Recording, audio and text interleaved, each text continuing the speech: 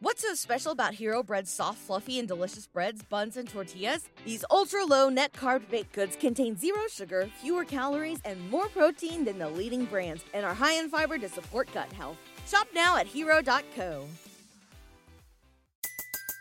Everybody in your crew identifies as either Big Mac Burger, McNuggets, or McCrispy Sandwich.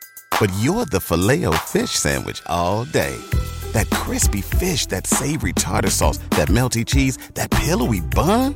Yeah, you get it. Every time. And if you love the Filet-O-Fish, right now you can catch two of the classics you love for just $6. Limited time only. Price and participation may vary. Cannot be combined with any other offer. Single item at regular price. Ba-da-ba-ba-ba. Nothing has proved more indispensable to the progress of humanity than fire. Neither has anything been more violently destructive. And especially is this true when, as on at least one remarkable occasion, flames ceased to be the man's servant and seemed to acquire a spirit and a will of their own. In England, during the middle of the 19th century, it was customary for housewives to fumigate their homes with burning sulfur.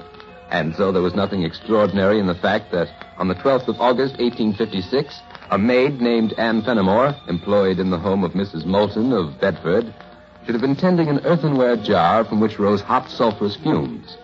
Mrs. Moulton! Mrs. Moulton! I've spilled the fire right on the floor. Oh, good heavens. Well, don't just stand there, girl. And so the flames were speedily smothered. A half hour later, when Anne Fenimore went upstairs to clean, she smelled a hint of smoke, and opening the door to the master bedroom, she saw where it originated. Oh, the mattress! The mattress is burning. This time, the maid did not wait.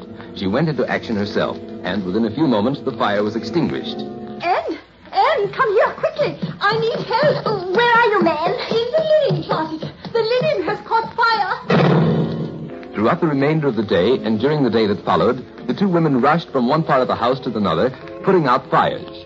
And then, on the evening of the second day, Mr. Moulton, who had been on a business trip to Ireland, returned home. It was raining when he arrived at the station. By the time he reached his house, his clothes were quite damp. His wife met him at the door.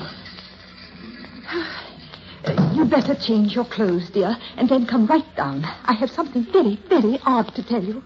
In a few moments, Mr. Moulton had returned to the living room and was listening to his wife's story. But this is preposterous, Harriet. I know, dear.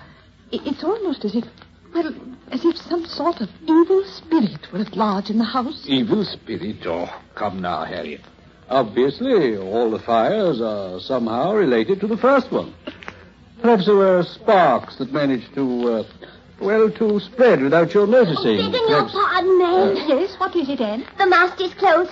The ones that we line up in the bedroom. I just found them, ma'am. All burned to a crisp. Before another day had passed, the strange events in the Moulton home were known to the whole community. Neighbors dropped in and then departed in haste. For during their brief stay, not only the chairs on which they sat, but even the handkerchiefs they drew from their pockets burst into flame. The most prominent physician in the town provided what he felt was a reasonable solution to the mystery. Fumes. Inflammable, sulfurous fumes had permeated the entire house. How could he be right when some things that burned weren't even in the house? We took the best sofa out in the yard just to save it. It burned too. And Mr. Moulton pointed out a rather serious flaw in the physician's logic.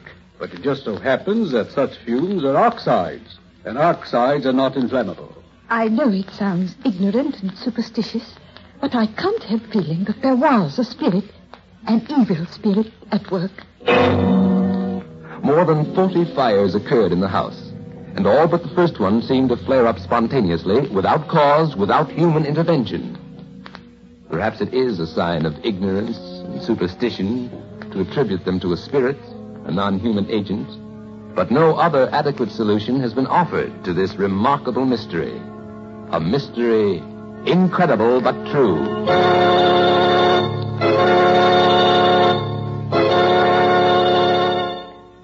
Say goodbye to your credit card rewards. Greedy corporate mega stores, led by Walmart and Target, are pushing for a law in Congress to take away your hard-earned cash back and travel points to line their pockets. The Durbin-Marshall credit card bill would enact harmful credit card routing mandates that would end credit card rewards as we know it. If you love your credit card rewards, tell your lawmakers, hands off my rewards. Tell them to oppose the Durbin-Marshall credit card bill.